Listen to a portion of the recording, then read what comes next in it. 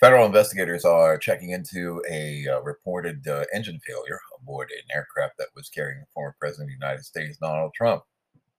The aircraft had left New Orleans, where the former president who had been attending a Republican Party event. Also at the event was former Vice President Mike Pence. Several other people noted that it was strange the aircraft, which is relatively new, a Dassault 9000, which is part of the aircraft that regularly is used by the former president, suffered an engine failure, which is what is being reported to the Federal Aviation Administration. At this point, an investigation is underway with the National Transportation Safety Board cursory investigation, which is basically meaning they're taking a quick look at the pilot logs, they're taking a quick look at the engines, and this is what happened whether it was Donald Trump on board an aircraft or anyone aboard an aircraft.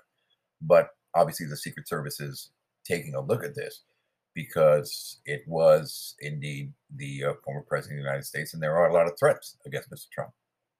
Plus, Mr. Trump at the speaking engagement had talked about the war in Ukraine and taking action against Russia and also other issues.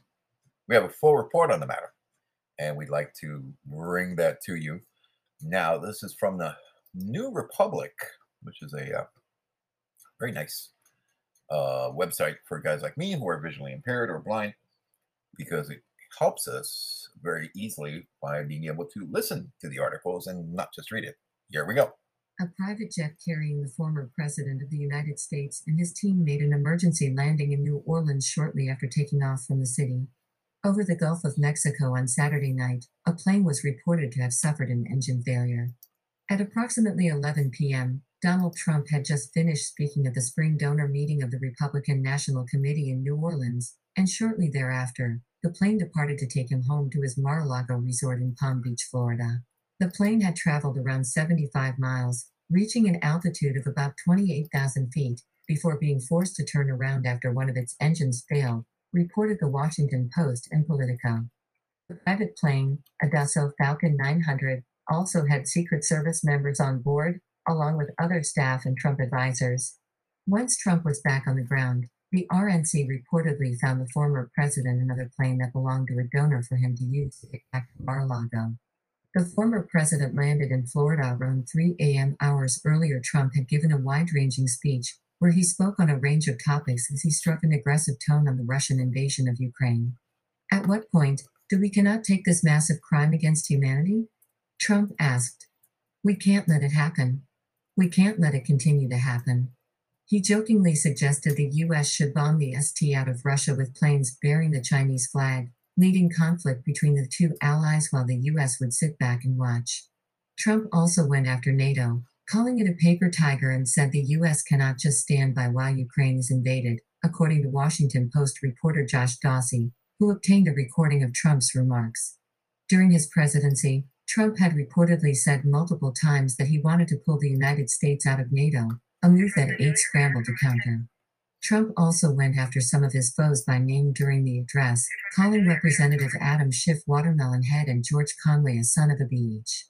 Former Vice President Mike Pence also gave an address at the spring meeting, after recent friction between him and Trump over the 2020 election. It's not clear if the pair spoke. So it's, as we said, under investigation. It is being looked at.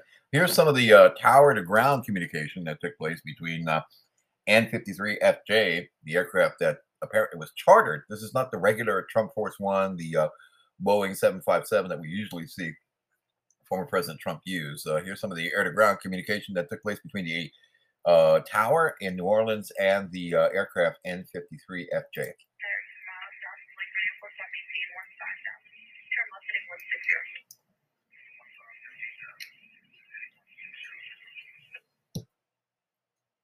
And of course,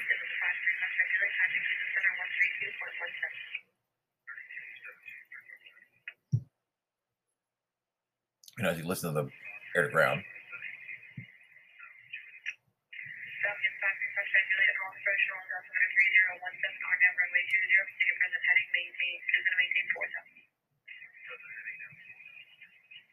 So the pilots obviously seemed calm.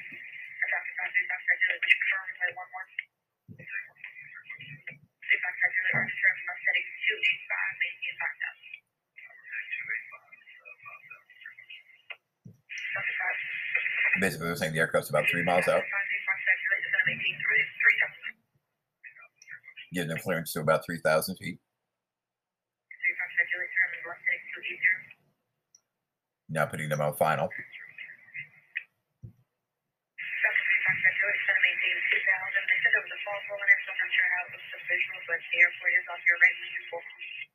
And gear goes down. Pilot can see the airport.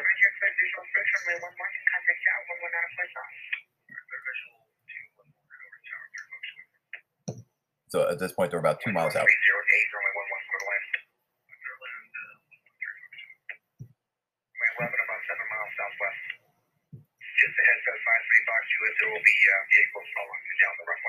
So there are emergency vehicles already rolling out in place, just in case anything happens.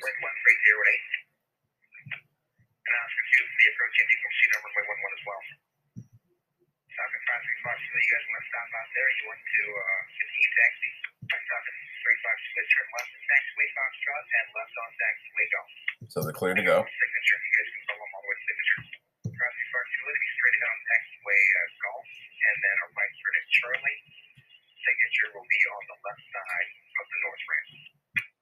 As we said, aircraft was immediately met by emergency vehicles. The former president and everyone on board the aircraft were fine. The pilots did their job well. They knew exactly what they were doing, and everybody survived very well and clear. So that seemed to be a happy ending for everybody, except critics of the former president who are grinding their teeth like everybody in the White House right now. And that's it. That's all for me for now. I'm Mike of New York, and that's your latest breaking story. Fortunately, it has a happy ending. I'm Mike of New York, Mike K. Cohen. Keep listening here for more things as they happen, or sort of happen. Right? Yeah.